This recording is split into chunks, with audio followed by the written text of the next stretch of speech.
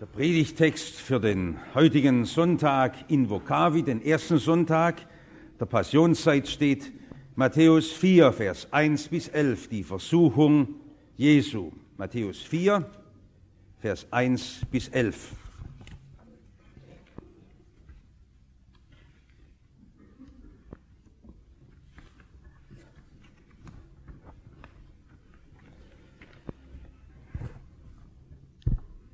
Dann wurde Jesus vom Geist in die Wüste geführt, um vom Teufel versucht zu werden. Und als er 40 Tage und 40 Nächte gefastet hatte, war er hungrig. Da trat der Versucher zu Jesus und sagte: Bist du Gottes Sohn, so sprich, dass diese Steine Brot werden. Er aber antwortete: Es steht geschrieben, der Mensch lebt nicht vom Brot allein, sondern von jedem Wort, das aus Gottes Mund kommt.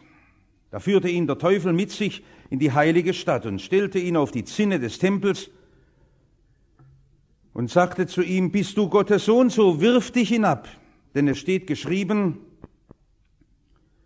er wird seinen Engeln deinetwegen Befehl geben, und sie werden dich auf den Händen tragen, damit du nicht mit deinem Fuß an einen Stein stößt. Da sagte Jesus zu ihm: Es steht auch geschrieben, du sollst den Herrn, deinen Gott, nicht versuchen. Dann führte ihn der Teufel mit sich auf einen sehr hohen Berg, zeigte ihm alle Reiche der Welt und ihre Herrlichkeit. Jesus hat die Schönheit der Welt ganz bestimmt auch empfunden. Und die Kultur und die Kunst, all das, was diese Welt an Schönem bieten kann. Und sagte zu ihm: Das alles will ich dir geben, wenn du niederfällst und mich anbetest. Da sagte Jesus zu ihm: Weg mit dir, Satan, denn es steht geschrieben, du sollst den Herrn, deinen Gott, anbeten und ihm allein dienen. Da verließ ihn der Teufel und siehe, da traten Engel zu ihm und dienten ihm. Herr, öffne uns über deinem Wort die Augen, damit wir erkennen und verstehen, was du uns sagen willst. Amen. Da schlagen wir heute Morgen die Bibel auf und lesen plötzlich vom Teufel. Jetzt Hand aufs Herz. Wie ist denn das in unserer aufgeklärten Zeit? Glaubt ein moderner Mensch noch, dass es einen Teufel gibt? Dass es im Kasperles-Theater die Großmutter vom Teufel noch gibt und man den Kindern schon hier die Harmlosigkeit einnimmt, das ist klar. Aber wenn wir miteinander reden, wir haben manchmal auch eine Scheu, ganz unbefangen von dieser Macht des Bösen zu reden, dass wir oft Menschen als unheimlich und dunkel empfinden, das kommt ja heute sehr oft vor, auch in den großen Spannungen unserer Welt. Ich finde es immer noch großartig, dass uns die Bibel diese wichtige Offenbarung gibt. Es gibt einen Teufel, den Satan. Und darum haben wir nie das Recht, über einem Menschen den Stab zu brechen, weil wir immer noch wissen, wie unheimlich auch die Verbrechen sind oder das Böse, das einer tut. Der Mensch könnte noch unterschieden werden, da könnte eine Befreiung geschehen, einer könnte heraustreten aus diesen Bindungen des Bösen. Gerade in unserer Zeit, die oft so gerne wieder im Frontdenken schwarz-weiß malt, wo man die Vernichter der Welt und die Bösen anprangert, die Krieg führen und so schnell mit dem Finger darauf zeigt. Ich finde das gut, dass die Bibel uns das zeigt. Nein, das ist die Macht des Bösen, der Menschen besetzen kann und der Menschen bezaubert und mit sich führt. Jetzt ist schon wichtig, dass wir diesen neuen Blick von der Welt auch einmal so dann von hier, von diesem Gottesdienst mit hineinnehmen in den Alltag, wenn wir die Welt sehen in ihrer ganzen Schönheit, die Größe der Welt, die Macht der Welt, die ungeheuren Möglichkeiten. Oder die Welt, die uns manchmal solche Sorgen macht, in der Angst, wohin läuft denn diese Welt? Ja, von dieser Welt kann der Teufel sagen, das gehört alles mir. Da hat niemand mir dreinzureden. Der lacht und sagt, ihr Christen, geht doch weg. Was wollt denn ihr? Alles hört auf mein Kommando. Die Menschen, die Herrschenden, nicht bloß in der Politik, überall in den Familien, Jugendliche, junge Generation, alte Generation, in den Fabriken und Büros und in den Kirchen. Meinen Sie, das sei dem Teufel nicht Tür und Tor geöffnet? Und in Ihrem Herzen kann er nicht auftrumpfen und sagen, ich habe sie alle in meiner Hand, sie tanzen alle nach meiner Pfeife. Das sagt die Bibel. Und wir sind so schrecklich harmlos. Wir lachen ein bisschen geniert und sagen, wir haben gar nicht mehr gewusst, dass man heute unter Christen noch vom Teufel reden kann. Wir sagen, wir spüren da gar nichts mehr. Wir spüren auch nicht mehr Versuchungen, Auseinandersetzungen, Kämpfe oder ringen sie mit dieser Macht. Weil wir so harmlos sind, gibt es keine Auseinandersetzung mehr. Und ist alles sehr still geworden. Der Teufel kann sich ins Fäustchen lachen und sagen, habe ich sowieso alle schon in der Tasche. Das steht ja nicht nur hier im Evangelium vom Teufel, sondern als die ersten Menschen diese Welt betreten haben und noch in einer ganz unmittelbaren Verbindung mit Gott lebten, die ohne Bruch und ohne Sünde war, da trat in dem Augenblick der Teufel hinein, nur mit dem einen Ziel, sie aus dieser engen Verbindung mit Gott herauszubringen. Und dann wird es auf einmal still um den Teufel, weil er gar nicht mehr erwähnt werden muss, weil er von da ab alles sowieso steuert, bei Kain und Abel und was dann an Unheimlichem geschieht, bei Noah und der Sintflut. Da wird es auf einmal so, dass die Menschen sagen, wo ist Gott? Gott ist mir das Problem, vom Teufel fürchte ich mich nicht. Ich weiß gar nicht, ob es einen Gott gibt, weil wir so ferngerückt sind. Und als Jesus in seiner irdischen Gestalt anfängt zu wirken und das Reich Gottes in dieser dunklen Welt auszubreiten, ja, da wundert es uns natürlich nicht, dass der Teufel noch einmal mit einem Generalangriff beginnt. Versuchungen erleben nur Leute, die ganz nah bei Gott leben, die in seinen Geboten ungebrochen drin sind. Jesus wird ausgesetzt diesen Versuchungen. Und das muss Sie sehr erschrecken, wenn Sie sagen, ich habe gar keine Kämpfe und bei mir gibt's gar keine Spannungen. Bei mir ist das alles sehr problemlos. Jesus ging hinein in die Versuchungen und wie hat er gelitten? Sie können jetzt die ganze Leidenszeit, die vor uns liegt, auch so verstehen, dass das von Anfang der Wirksamkeit Jesu geht, wie wir es dann im Glaubensbekenntnis sagen, gelitten unter Pontius Pilatus, gelitten unter diesen unheimlichen Angriffen der Finsternis, bis hinein in jene letzte Nacht vor der Hinrichtung Jesu in Gethsemane. Vater, du musst mich jetzt hindurchtragen durch diese Dunkelheit, wo von meinem fleischlichen Denken her alles ganz anders den Ausgang wollte. Herr, trag du mich hindurch durch diese Versuchungen, dein Wille geschehe.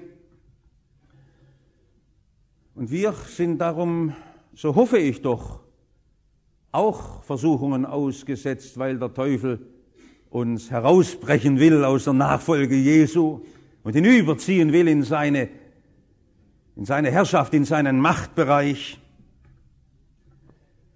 Jetzt möchte ich zuerst Ihnen zeigen, Versuchungen sind tückisch. Warum sind die Versuchungen so tückisch? Wir stellen uns das immer so vor, dass die Bedrohung unseres Glaubens doch herkommen könnte von irgendeinem gottlosen Menschen, der uns unter Druck setzt. Wir stellen uns das immer so vor, dass doch die schlimmste Bedrohung der christlichen Gemeinde letztlich nur von den tyrannischen Staaten herkommen könnte, die die Verkündigung des Evangeliums verbieten. Da kommt dann irgendwo mal so ein Polizist her und sagt, da darf der Gottesdienst nicht mehr stattfinden, dann wird die Versammlung aufgelöst. Ach, das sollten Sie wissen, das hat die Gemeinde Jesu noch nie zerstört.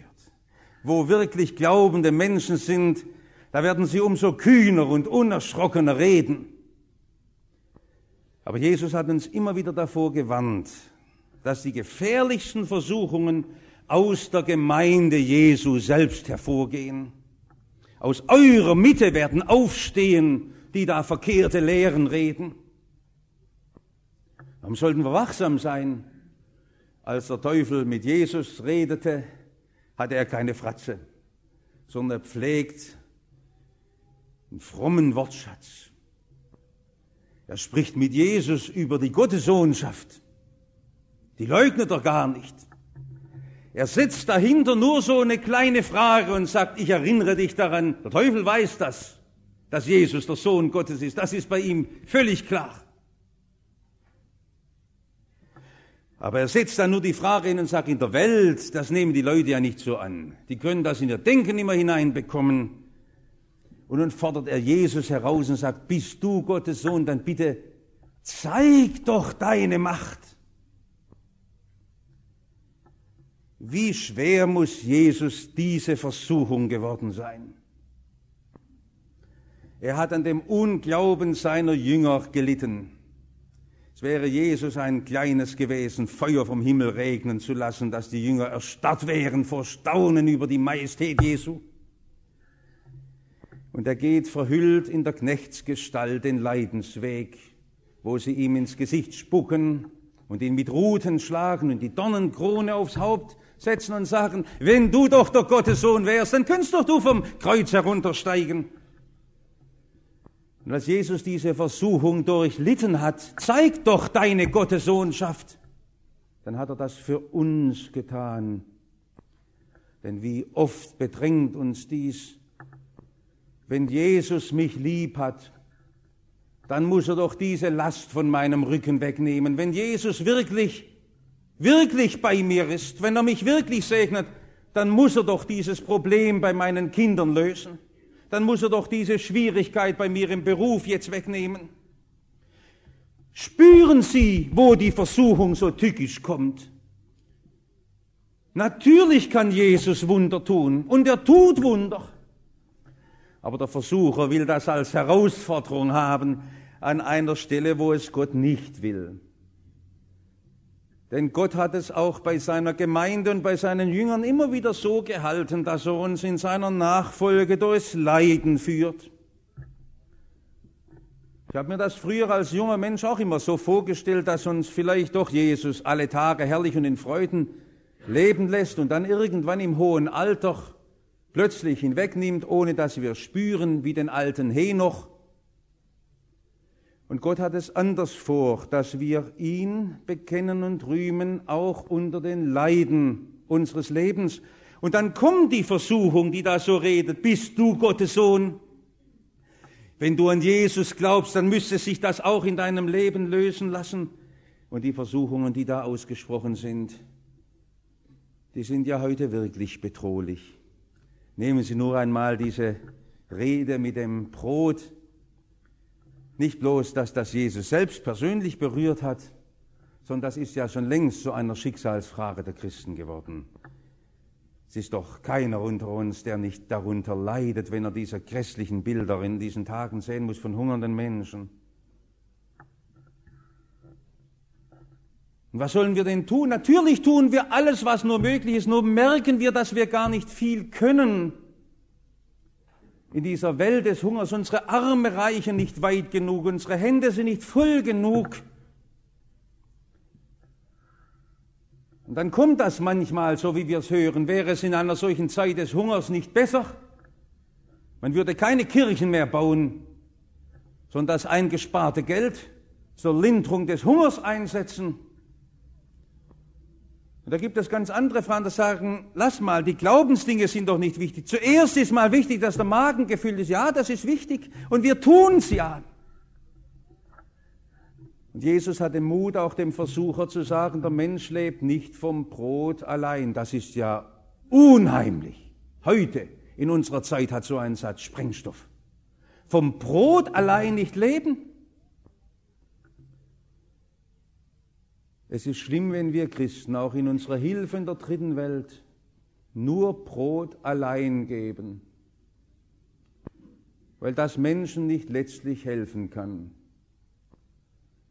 Und selbst wenn Hunderte und Tausende in der dritten Welt durch unsere Hilfe zu kleinen Unternehmern werden, so werden sie am Ende doch die gleichen Ausbeuter sein, wenn ihr Herz nicht verwandelt ist und wenn nicht der König Jesus bei ihnen einzieht und ihr Leben verändert. Darum gibt es auch im Missionsdienst für uns immer nur diese Verbindung. Das ist ja auch der Grund, warum wir unser kleines Werk geschaffen haben, Hilfe für Brüder, damit es das Brot für die Welt ergänzt, damit nicht nur Hilfen für den Leib gegeben werden, sondern auch Kirchen gebaut werden, Prediger und Evangelisten gefördert werden, zum anderen dazu, zur Ergänzung. Der Mensch lebt nicht vom Brot allein. Und es ist immer wieder eine Versuchung, dass wir sagen, aber diese Sache, die steht bei mir so bedrohlich da, die bewegt mich nun so arg.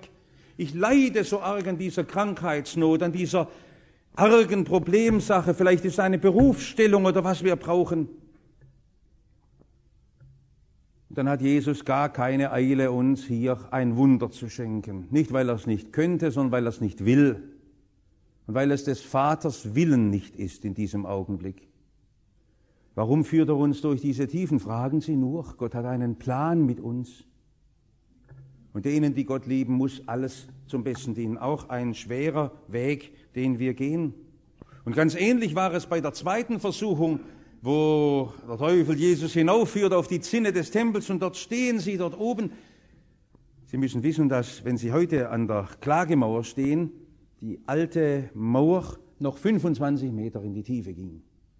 Das war eine majestätisch hohe Mauer, die wir heute nicht mehr sehen, wenn wir nach Jerusalem pilgern. Und dort oben auf dieser großen Mauer stand Jesus und unten laufen diese Festpilger her. Mach doch dieses eine tolle Wunder, das auch skeptische Menschen im 20. Jahrhundert noch einmal zu dir hinführt, das in den Zeitungen steht. Du könntest doch, die Leute warten doch nur darauf, ein Wunder zu sehen. Und Jesus sagt, weg Satan!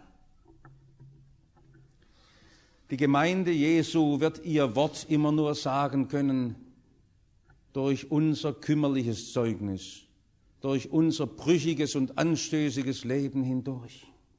Obwohl hier und da Wunder geschehen, aber die Ungläubigen kann es nicht fesseln und faszinieren. Alles andere sind tückische Versuchungen. Lass doch die Finger davon weg. Lass doch die Finger davon weg. Die Versuchungen sind tückisch. Ich will das jetzt unterscheiden. Zu einem zweiten, die Versuchungen üben einen gefährlichen Druck aus. Ich weiß nicht, wann Sie zum letzten Mal gehungert haben. Aber das Gemeine ist ja, dass diese Versuchungen uns packen können an unseren leiblichen Schwachstellen. Und Jesus hat diese Schwachheiten gefühlt. Jetzt müssen wir ganz privat und vertraut miteinander weiterreden unter vier Augen, weil da in unserem Leben auch so viele Schwachstellen sind, wo wir in unserem Glauben immer wieder scheitern. Der Jakobusbrief, den wir dort oben auf dem Michelsberg gelesen haben, hat uns auch tüchtig zugesetzt, weil der so klar die Punkte beim Namen nennt. Und da leiden wir dran. Da gibt's überall Stellen. Beim einen ist das Geld und beim anderen ist die dunkle Fantasie und beim dritten ist der Zorn, wo er immer wieder herausfällt aus dem Glaubensgehorsam und wo sein Leben getrübt wird. Und der Teufel weiß ja genau die Schwachstellen. So war es schon beim Kain, als Gott den Kain warnte, die Sünde ruht vor der Tür. Und die will da hinein und durch die Tür hindurch. Und immer wieder, weil sie in Spalt offen steht, dann kann der Teufel hineingreifen und packt uns bei unseren Schwachstellen. Und wir sind dann hilflos dem ausgeliefert. Schwachstellen. Wenn wir Hunger haben, Nein zu sagen. Aber auch ganz besonders, als diese dritte Versuchung über Jesus kam, als sie dort auf diesem Berg stehen und alle Reiche der Welt sehen. So etwas kann nur der Teufel uns geben.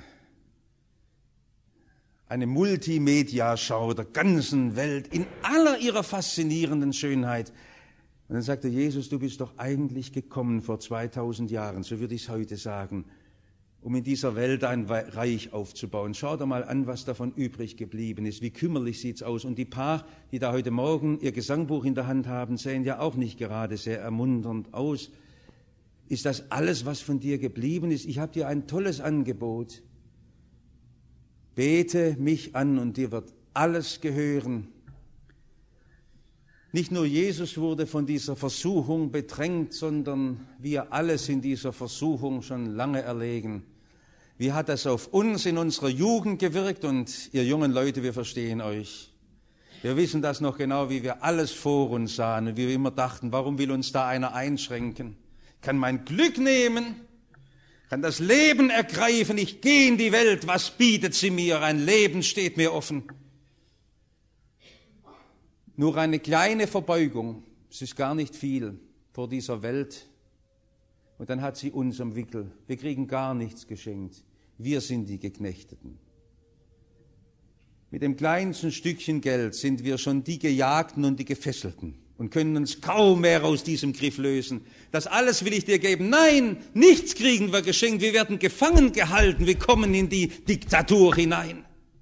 Das ist ja das Furchtbare, dass wir meinten, in der großen Freiheit, die uns heute offen steht, wir dürften alles einmal ausprobieren und merken dann plötzlich, wir sind ja gar nicht frei, das zu probieren. Seitdem wir jenes Buch gelesen und diesen Film gesehen, ist unser Kopf wie besetzt. Dann kommen diese Bilder immer wieder. Und wir können uns gar nicht mehr lösen. Wir haben ja gar nicht gedacht, dass das so ist. Wenn wir nur einen Schritt hineingehen, einen kleinen Kniefall machen, dann sind wir schon gefangen. Vergesst das nicht, wie im Jahre 1962 in Dresden ein Pastor dort über diese Stelle sprach. Es war der Sonntag nach meinem theologischen Examen und ich war in die DDR gefahren, um dort Gemeinschaft zu haben. Und dort wurde gepredigt über diesen Schrifttext und das war für jeden verständlich. Dort ist der Anspruch, du musst nur eine kleine Verbeugung machen. Der Staat, der alles will und die Kirche einwickeln will. Ich habe oft noch dran denken müssen, wie aktuell das ist und dachte ich, bei uns ist ja noch viel aktueller. Diese Welt, die uns schon lange fesselt, nicht bloß fasziniert, sondern im Griff hat. Und dann gilt das ja Christen noch viel mehr, die sagen, ich möchte doch missionarisch die Welt gewinnen.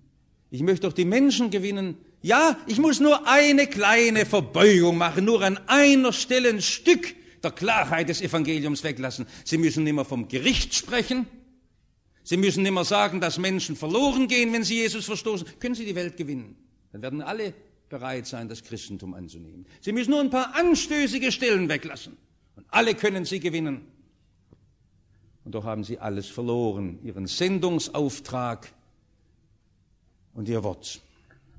Einen gefährlichen Druck übt das aus, diese Versuchungen. Noch ein letztes, wie können wir Versuchungen überwinden? Wir sind Versuchungen ausgesetzt, sobald wir nicht unter dem Herrschaftsbereich des Teufels leben. Und dann werden wir massiv von Versuchungen heimgesucht. Aber was können wir tun? Es ist toll, dass Jesus freiwillig in die Versuchungen hineingeht. Ich möchte sagen, Jesus hätte ausweichen können, er hätte sie umgehen können, aber er wollte alle Leiden durchstehen dieser Welt. Er wollte versucht sein für sie, für uns, damit sie wissen, wir können siegen. Es gibt einen Augenblick, wo sie sagen können, weg Satan. Und er warf ihn von sich, heißt im Wort, im Urtext. Er warf ihn von sich. Das sollen sie können durch die Macht Jesu. Darum ist Jesus in die Versuchungen hineingegangen. Jetzt wollen wir das wissen. Ich kann es so nicht, absolut nicht. Wie macht man das? Achten Sie mal drauf, wie hat Jesus die Versuchungen durchlitten? Wie hat er sie überwunden? Nicht mit logischem Verstand. Wir meinen immer wieder, wenn ich das durchschaue, dann sei das schon geschafft, von wegen. Die Versuchungen setzen ja viel öfter bei unseren Gefühlen ein, auch bei unseren frommen Gefühlen.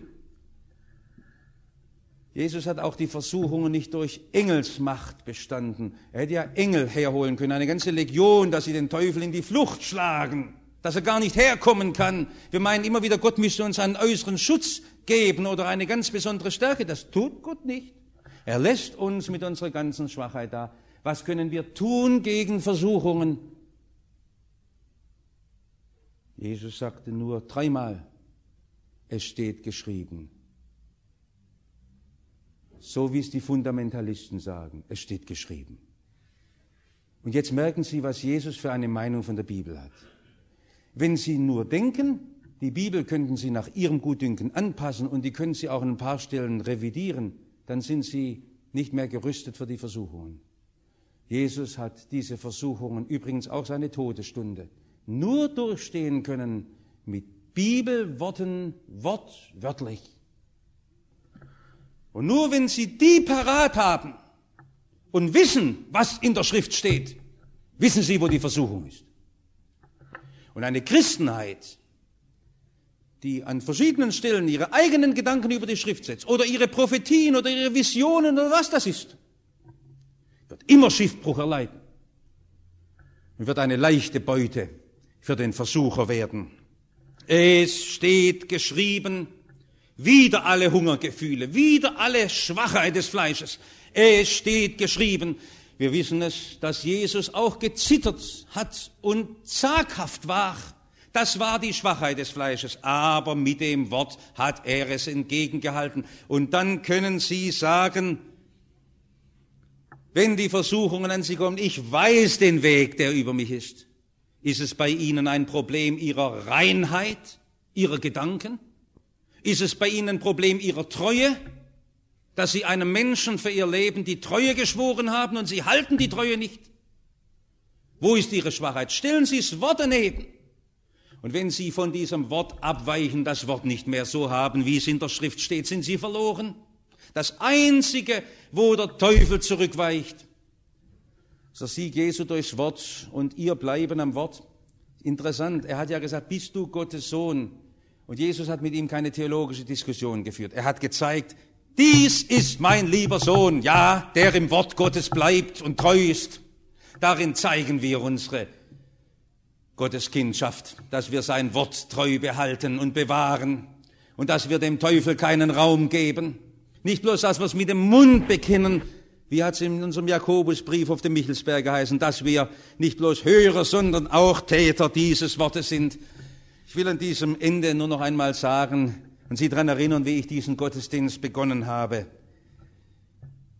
Wir sind Leute, die sehr viel Wunden tragen und viele Stellen unseres Lebens haben, wo wir gesündigt haben.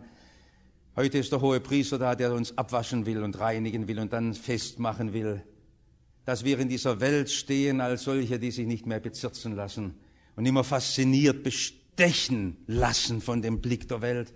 Von dieser Welt stehen und ihren Dienst tun, aber nicht als solche, die abhängig sind, sondern die Leute des Reiches Gottes sind. Der Herr Jesus will das heute aus uns machen. Er will sie reinigen und erneuern und will sie gebrauchen, dass sie sagen können, hebe dich weg, Satan. Amen.